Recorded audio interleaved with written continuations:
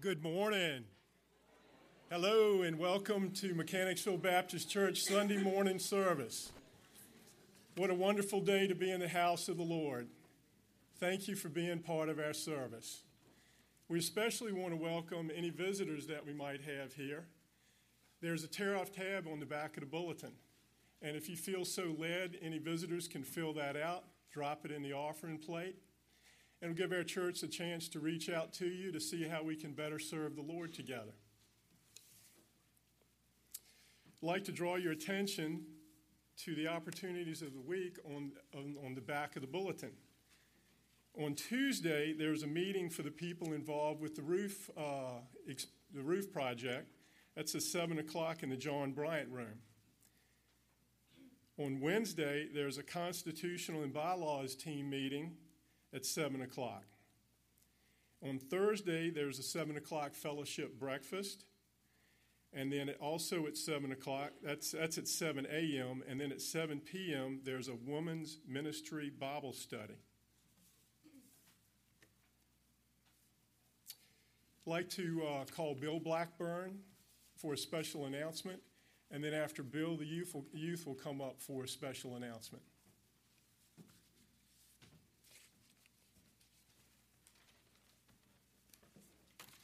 Good morning, everyone. It's so great to see you here. You know, I just want you to know I am so blessed to have each and every one of y'all as a Christian friend, a close friend. I love every one of y'all, and I want to make an announcement. The Hanover County Sheriff's Office invites you to their quarterly meeting being held Thursday, March the 3rd. That's not too far from now, between 7 and 9 p.m.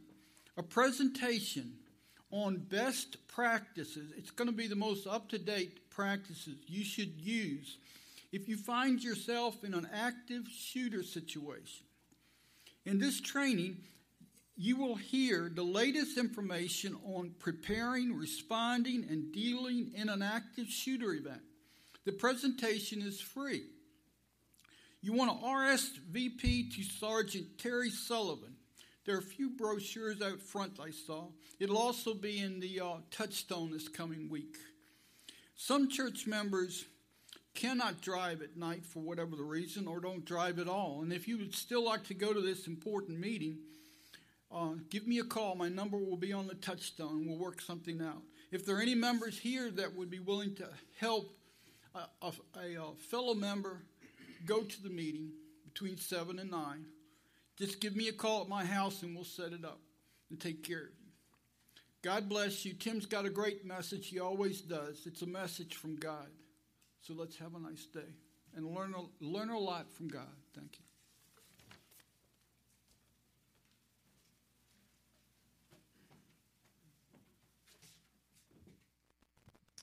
Hi there. Well, it looks like it's going to be a scorcher today. Big Donnie's D's the name. Selling's the game. What's your handle, Mac? Frank. Well, hi there, Frank, old man. Glad to meet you. Got the kid and Mrs. tucked away somewhere? Or did you get out on your own? No, I'm here alone.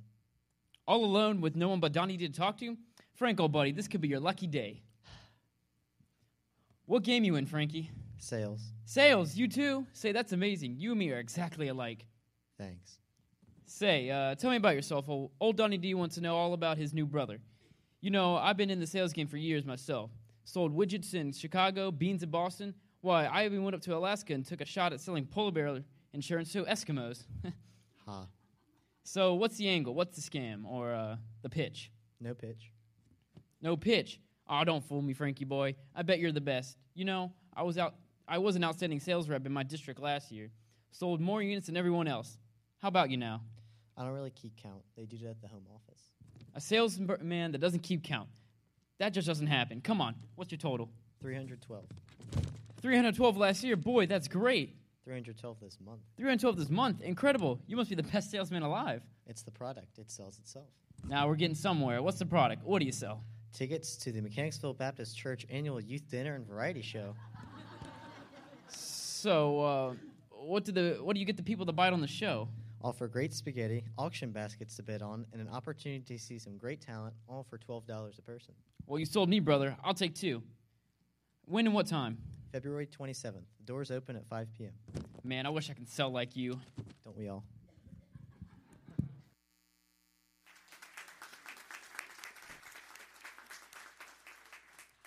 So I had a little birdie come up to me this morning, and she said, Leslie, I have some folks who say they're not coming. And I said, well, my goodness, why not? And she said, well, they said last year they didn't like the way the tables were set up, and it felt kind of confined. And I said, oh, we've already taken care of that. So we are going to have the tables set up kind of the same, but we're going to spread them out a little bit. And then I wanted you all to know that we did hear some of the concerns from last year. So we have made a few changes. We really want you to come out. I mean, we know last year that the auction was at the end, and some people were getting ready to leave. So we're going to spread that out throughout the whole session. And we're going to make it not quite as long, so we've worked on that too. So we really, really hope that you come out. And the acts who are in it, they're going to practice Friday night, and then Saturday is the big event. So please, please, please come out, support our youth, and we look forward to seeing you there.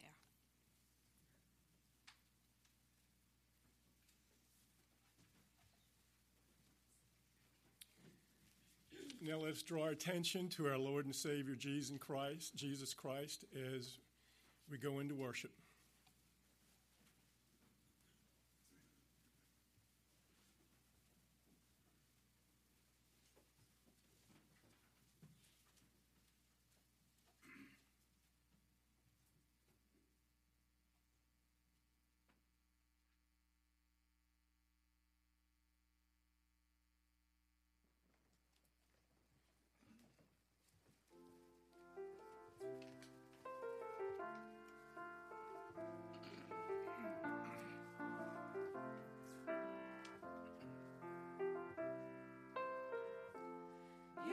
Strength when I am weak. You are the treasure that I seek. You are my all in all. Seeking you as a precious jewel. Lord, to give up I'd be a fool. You are my all in all. Jesus.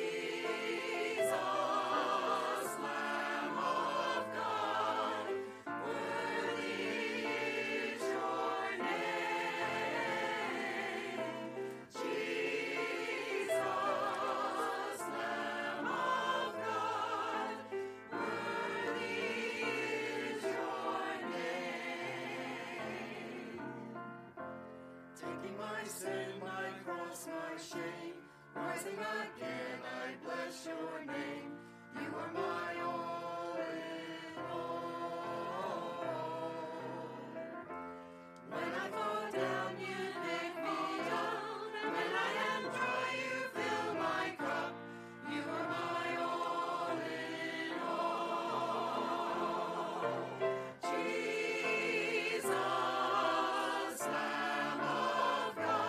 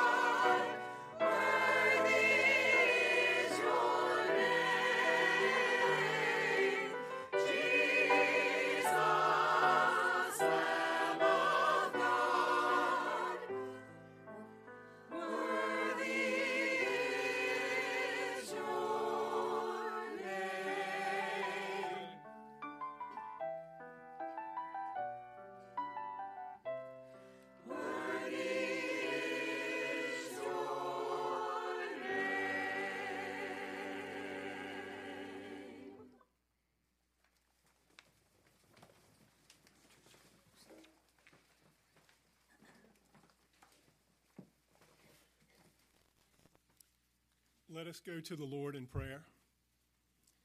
Dear Jesus, let this service touch our hearts in ways that bring us closer to you. Help us to have a better understanding of your will for our lives and better enable us to go out in our community and reach out to those around us with your saving word. In Jesus Christ's name we pray. Amen.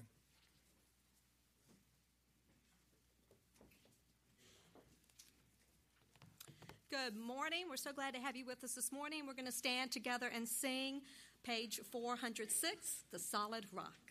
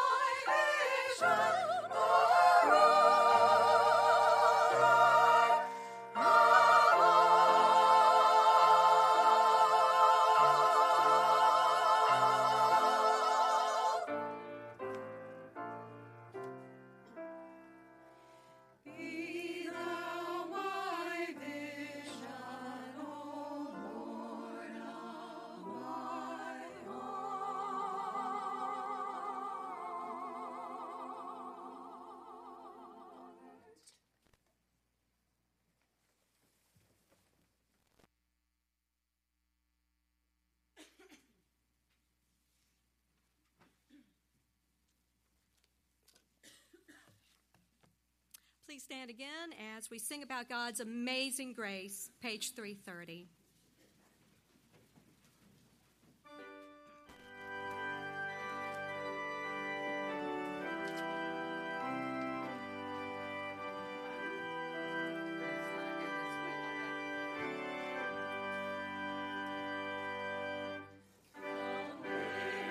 Amazing grace, how sweet the sound that saved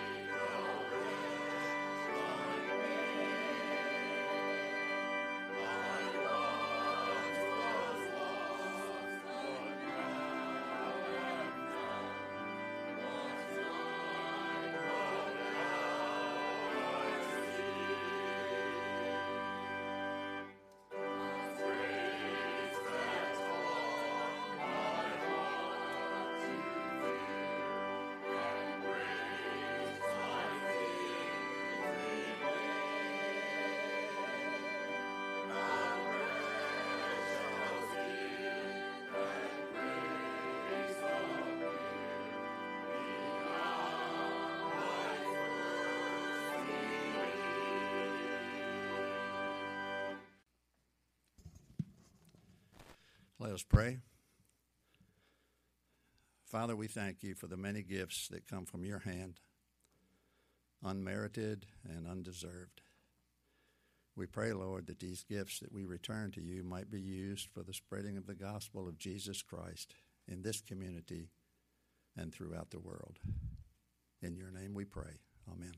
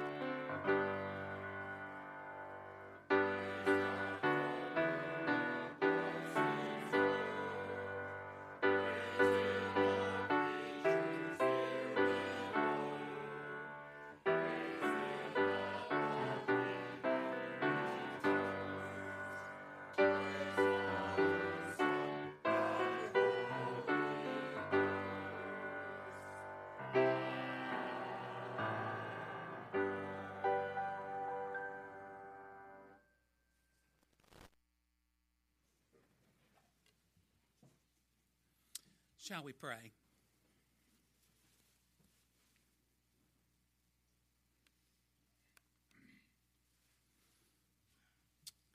Eternal God, Into your presence we come on this day that you've given to us, thanking you for the gift of your grace, unmerited, undeserved, and yet given because of your great love for us. Even in the midst of our pain and sorrow and difficulties, Father, we can come to you, knowing that when we are weak, you are strong. When we are in the midst of the storm, you are a calming presence. How grateful we are, Father, that as we gather in your house on this day, that we do so knowing that you are here with us. For you have promised that where 2 or 3 are gathered in your name, you are in the midst of them, and we are thankful for the presence and power of your Spirit. We are grateful, Father, for your word. For in your word, Father, we find meaning and purpose for life itself. In your word, we find the story of redemption and the gift of faith.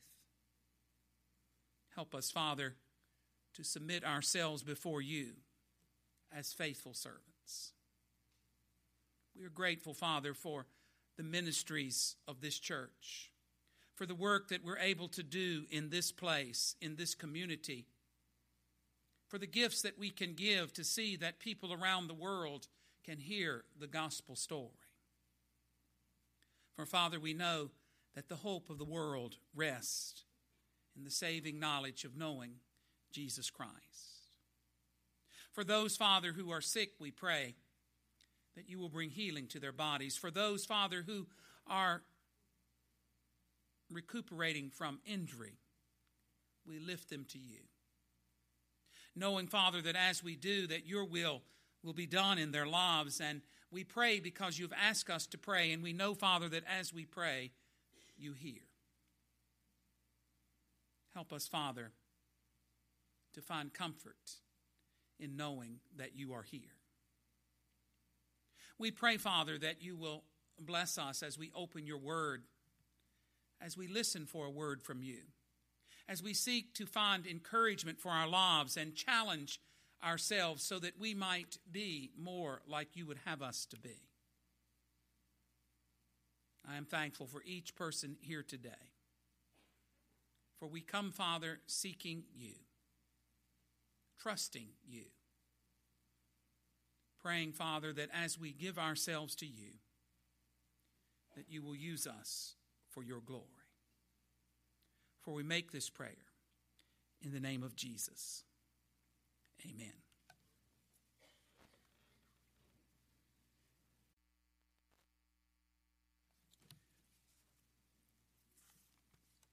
Our scripture lesson this morning is found in 2 Corinthians chapter 12, verses 1 through 18. And we will also look at some verses in chapter 13 as we conclude our study of 2 Corinthians.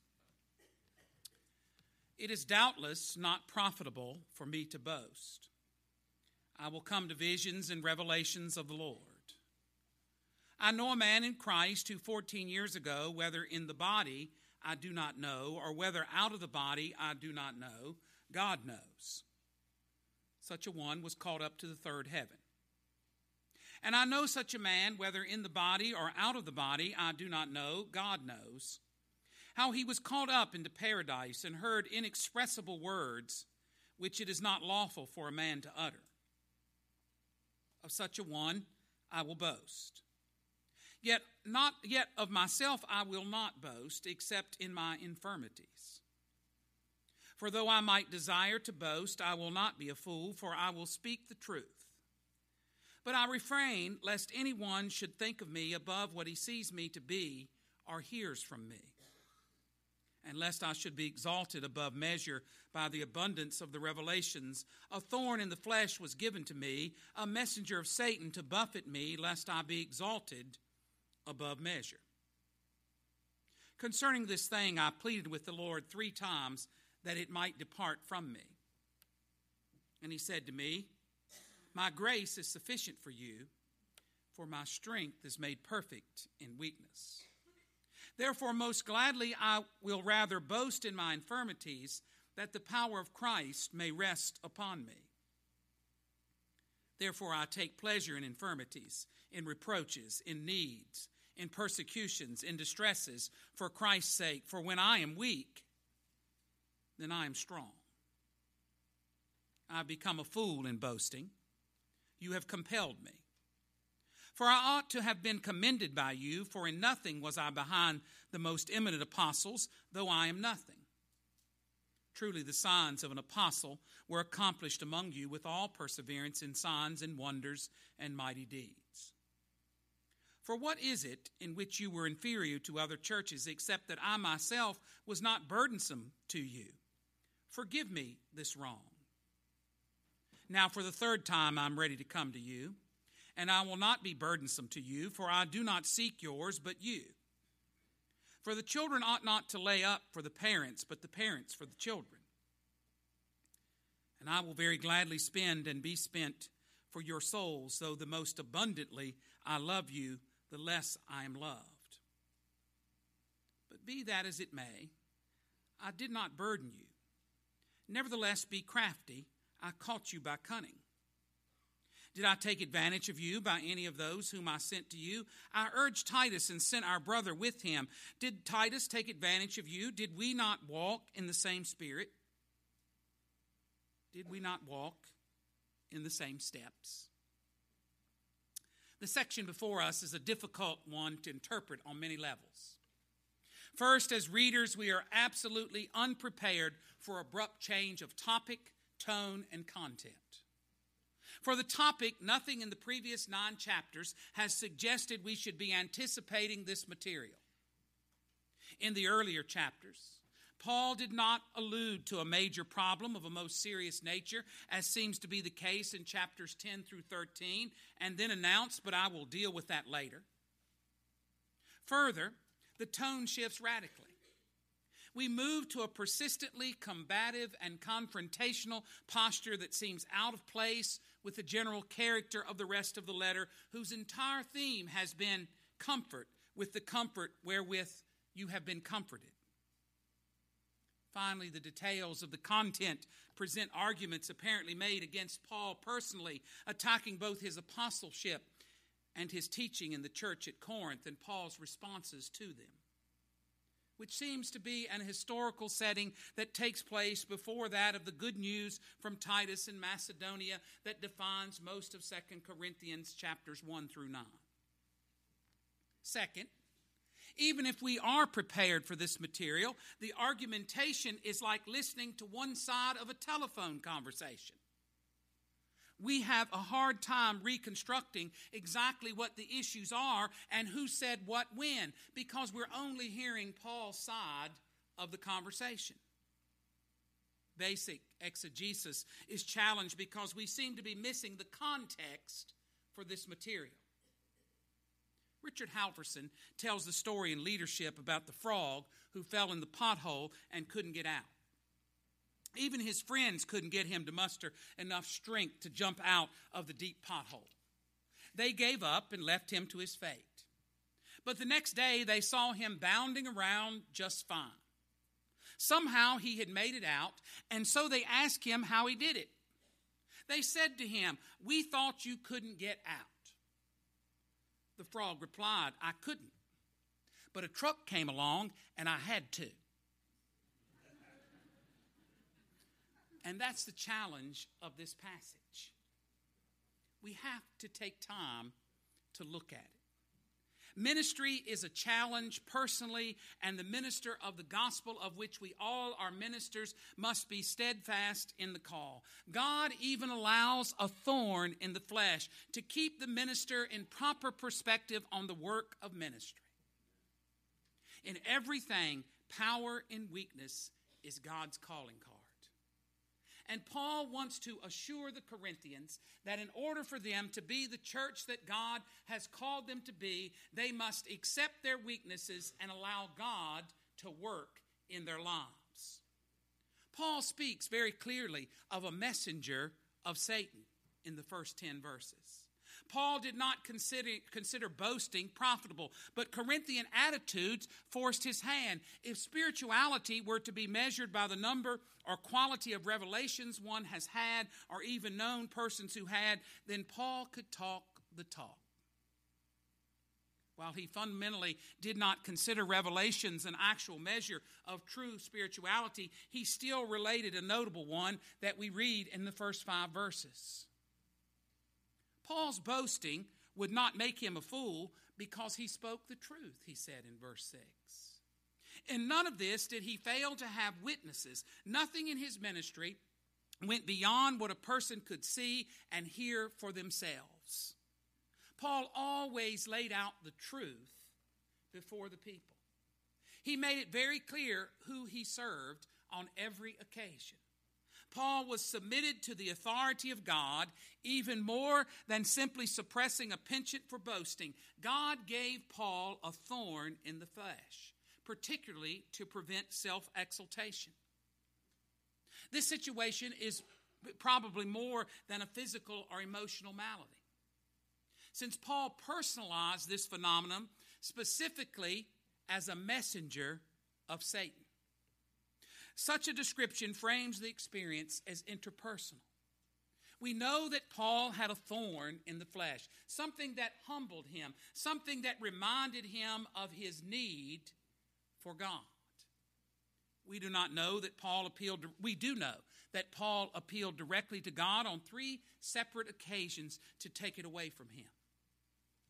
The 3 times shows earnestness on Paul's part and resoluteness on God's part. The divine response is affirming and revealing in verse 9.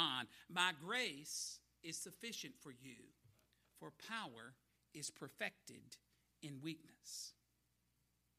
Now that's a hard pill for us to swallow because that's not how we're taught. That's not in our DNA. We are taught that if we can be the most powerful, then we will be the most protected.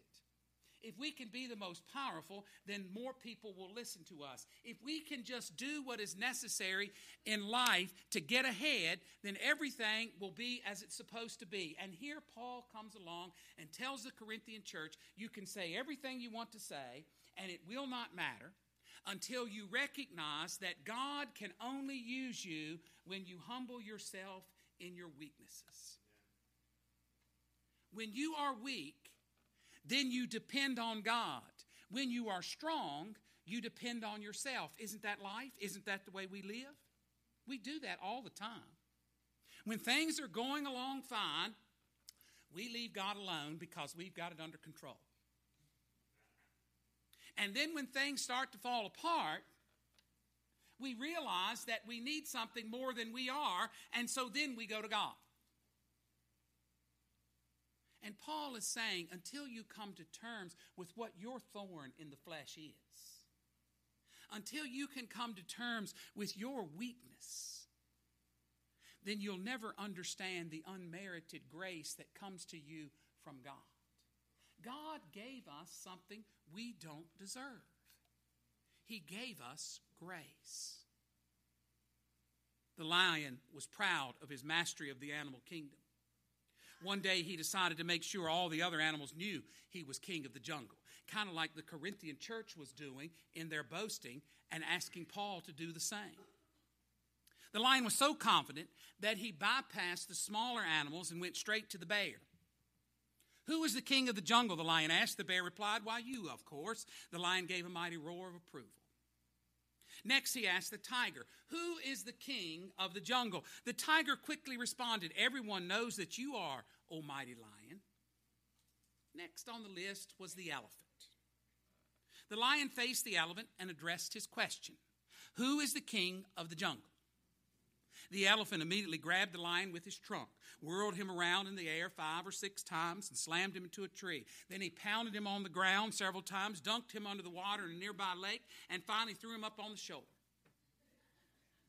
The lion, beaten, bruised, and battered, struggled to his feet. He looked at the elephant through sad and bloody eyes and said, look, just because you don't know the answer is no reason for you to get all mean about it.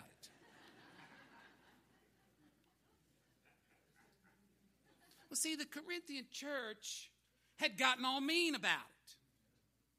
And Paul was trying to teach them a valuable lesson about grace. Paul was assured he would not be crushed by the experience. God's plan in the gospel was revealed in that Paul's personal experience was used as a paradigm for all Christian living by power in weakness, or as Paul said, that Christ's power may reside in me. The result is personal testimony that God can use various weaknesses, insults, catastrophes, persecutions, and pressures to point us to Christ. Paul summarized the premier gospel principle in verse 10, "For when I am weak, then I am strong."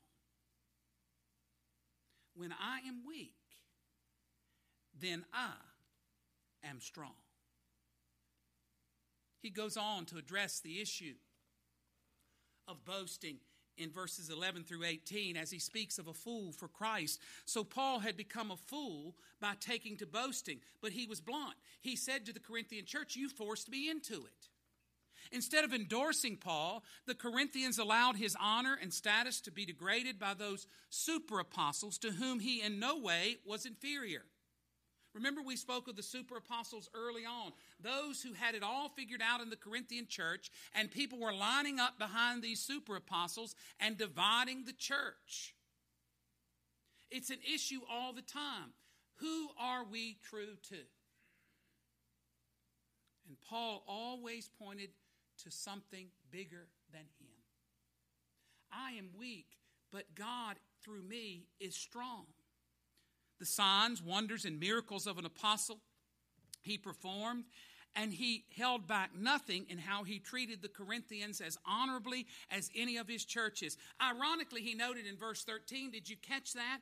That his only burden was that he did not burden them. And he begged their forgiveness for this wrong. The church needs to have a burden. The church needs to have a burden for the lost and the hurting of the world. And if we don't have that burden, then we don't know what ministry is. The Corinthians needed to have a burden for the people, particularly in Jerusalem.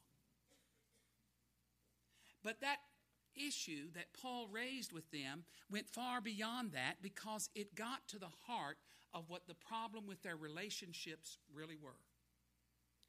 The problem with their relationships was they were depending on themselves and not God. And when they did that, it affected not only their relationship to God, but we see how profoundly it affected their relationship to Paul and then to one another as the church began to faction. Paul said, and he was ready to come to them a third time. We have the known original visit in Acts 18 and the alluded painful visit in 2 Corinthians 2:1, and another third time I'm coming to you referenced in 13:1, but the matter is too complicated to keep the count straight to know exactly where this third time reference in 12:1 places us in the interactions of Paul and Corinth. In any case, Paul disavowed for another time that he took anyone in by deceit or took advantage by anyone he sent, most especially Titus. He basically said that everyone I sent to you did exactly as I did. They walked the walk and talked the talk in their relationship to Christ. Listen to me, he's saying. Listen to me, and I will show you the grace of God and how it can make the church strong when it admits that it is weak. The same thing happens in our personal lives, doesn't it? We are weak. We just don't like to admit it. We are subjected to our environment and to all the relationships around us, and those relationships and our environment can affect who we are and where we go. And Paul is saying, embrace your weakness.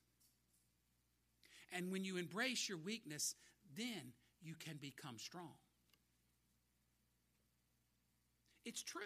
I've seen it in my own life. There is no reason for us to get argumentative with people who don't believe the word. It does absolutely no good.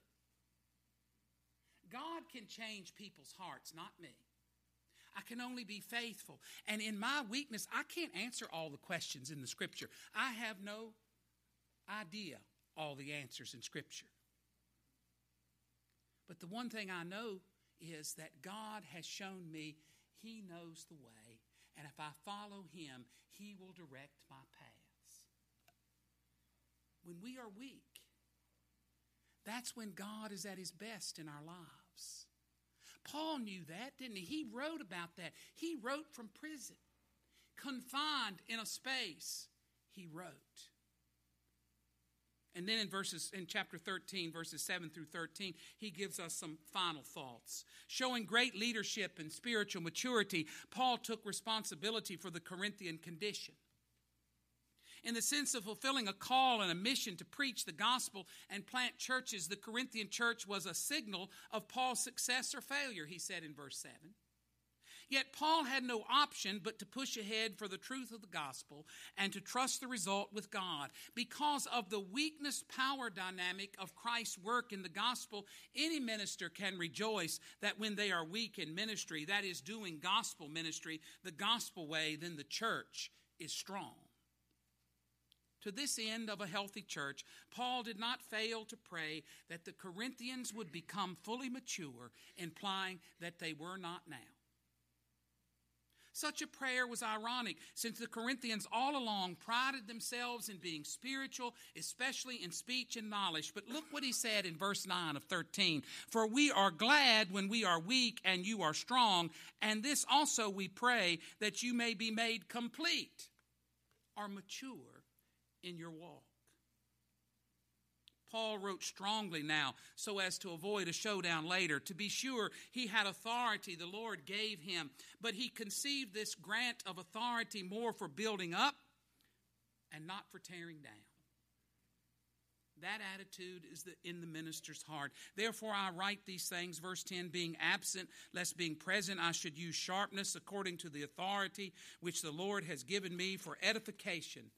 Now hear that, for edification, not for destruction. You see, the grace of God trumps anything Paul can say, because that grace is offered to anyone regardless of circumstances, regardless of condition, regardless of defiance to God. God's grace is available to anyone who would receive it. And finally, Paul brought the letter to a conclusion with typical Christian exhortations. First, he wanted them to rejoice because reconciliation had been achieved in the church. Their relationships had been mended. Their relationships with one another were stronger as a result of what had occurred. Second, become mature because they had obvious room to grow, as we all do. Third, be encouraged because weakness is strength. Fourth, be of the same mind because unity is the only way to overcome the corruption of those who would pervert the message of the church, and in this case, the super apostles. And fifth, in verse 11 we read, finally, brethren, farewell, become complete, be of good comfort, be of one mind, live in peace. Be at peace because peace is a fundamental characteristic of God. Jesus said so, didn't he? In John 14, peace I leave with you, my peace I give to you. Not as the world gives do I give to you. Let not your hearts be troubled, neither let them be afraid. In Isaiah, we read the words in Isaiah 40, peace, or 41, peace, be still. Paul then calls for the typical greeting with a holy kiss, a standard feature of first century culture. And then he indicates all those believers surrounding him in Macedonia greet you. Paul ends 2 Corinthians with that standard Paul grace benediction that is the signature conclusion to all Paul's letters. In verse 13 he says, all the saints greet you. The grace of the Lord Jesus Christ and the love of God and the communion of the Holy Spirit be with you all. Amen. Paul ended the letter where he wanted to go. He ended the letter by calling attention back to the Father, to the Son, and to the Holy Spirit. Because Paul knew that anything that we could ever accomplish or be starts when we focus on God and not ourselves. It's so easy to focus on ourselves in the world in which we find ourselves. It's so easy to want to gratify self. But the Lord says if we are going to be what we're called to be, we will deny ourselves and take up our crosses and show the world what strength is through the power of God. Paul was writing to a church which had been at serious odds with him, strongly contentious and refusing to cooperate with the other churches in alleviating the poverty of Jerusalem. They needed the grace of the Lord Jesus, but they also needed a fresh vision of the Father's love and willingness to open their lives in response to it. But more. This was a church which was torn by faction, whose members had ranged themselves contentiously with different apostles and even against apostles. At one point, they rejected Paul's authority, and through adherence to the heretical super-apostles were in danger of rupturing relationships with the rest of the churches of Christ. If ever a church needed to learn afresh the meaning of the fellowship of the Holy Spirit, it was this one, and not merely its meaning, but its reality. Paul was calling them back to that understanding that comes to those who give themselves to the saving gospel of Jesus Christ that comes through his grace. Accordingly, the benediction which Paul normally pronounced became expanded into a blessing of extraordinary pertinence to the church to which it was addressed. It remains powerfully relevant to Christ's congregations today. People still need to know that grace which stoops to raise us from hell to heaven, the Father's love that spared neither the only Son nor himself, and still welcomes the prodigal children, and the Spirit's fellowship which gathers the separated children of humans into one family in Christ. He calls us to unity. Unity under nothing other than Christ.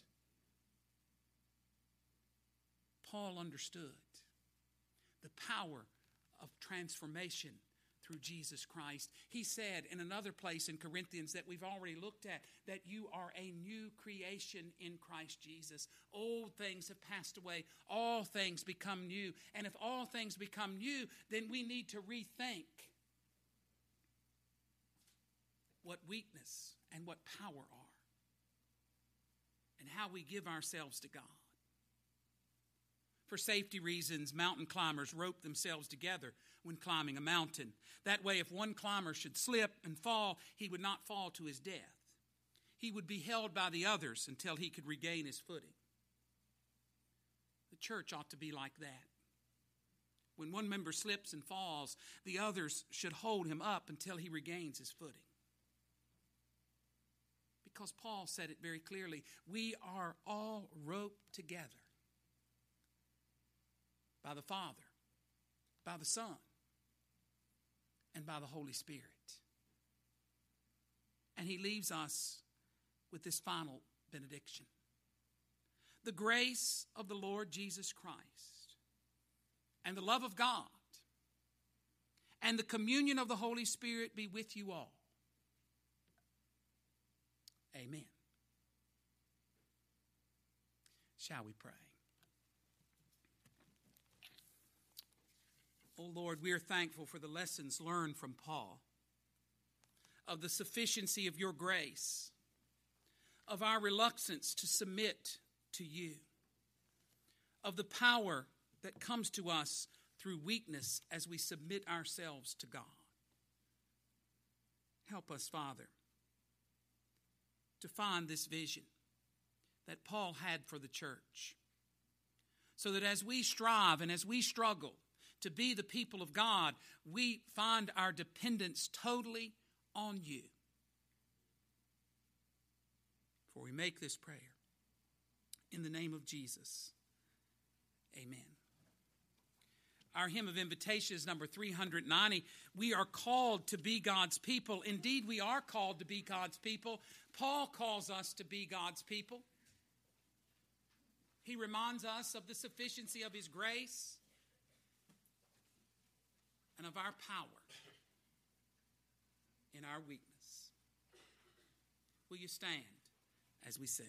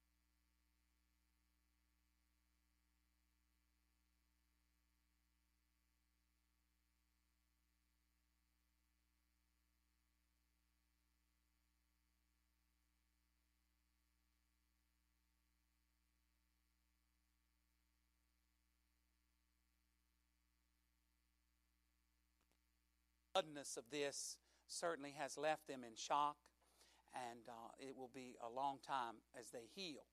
But I want to thank you as a church family for how you reached out to them and how you helped them in these past few days, and how you have prayed for me as we have walked this way. We are reminded certainly of how God is strong when we are weak. And so that has been reiterated to me this week. But thank you as a church family. The Salt and Light newsletter is in the foyer if you choose to pick one up. They're in blue this month, and you can do so if you choose. Again, thank you for being a part of this service. Let's bow for a benediction. Gracious and eternal God, as we depart today, we do so recognizing that we go in our weakness to be made strong by your grace. May we take the grace that is in our lives that has transformed us and be the illumination of the light of Christ in a world who needs to know a Savior. Bless us as we depart. In the name of Jesus, amen.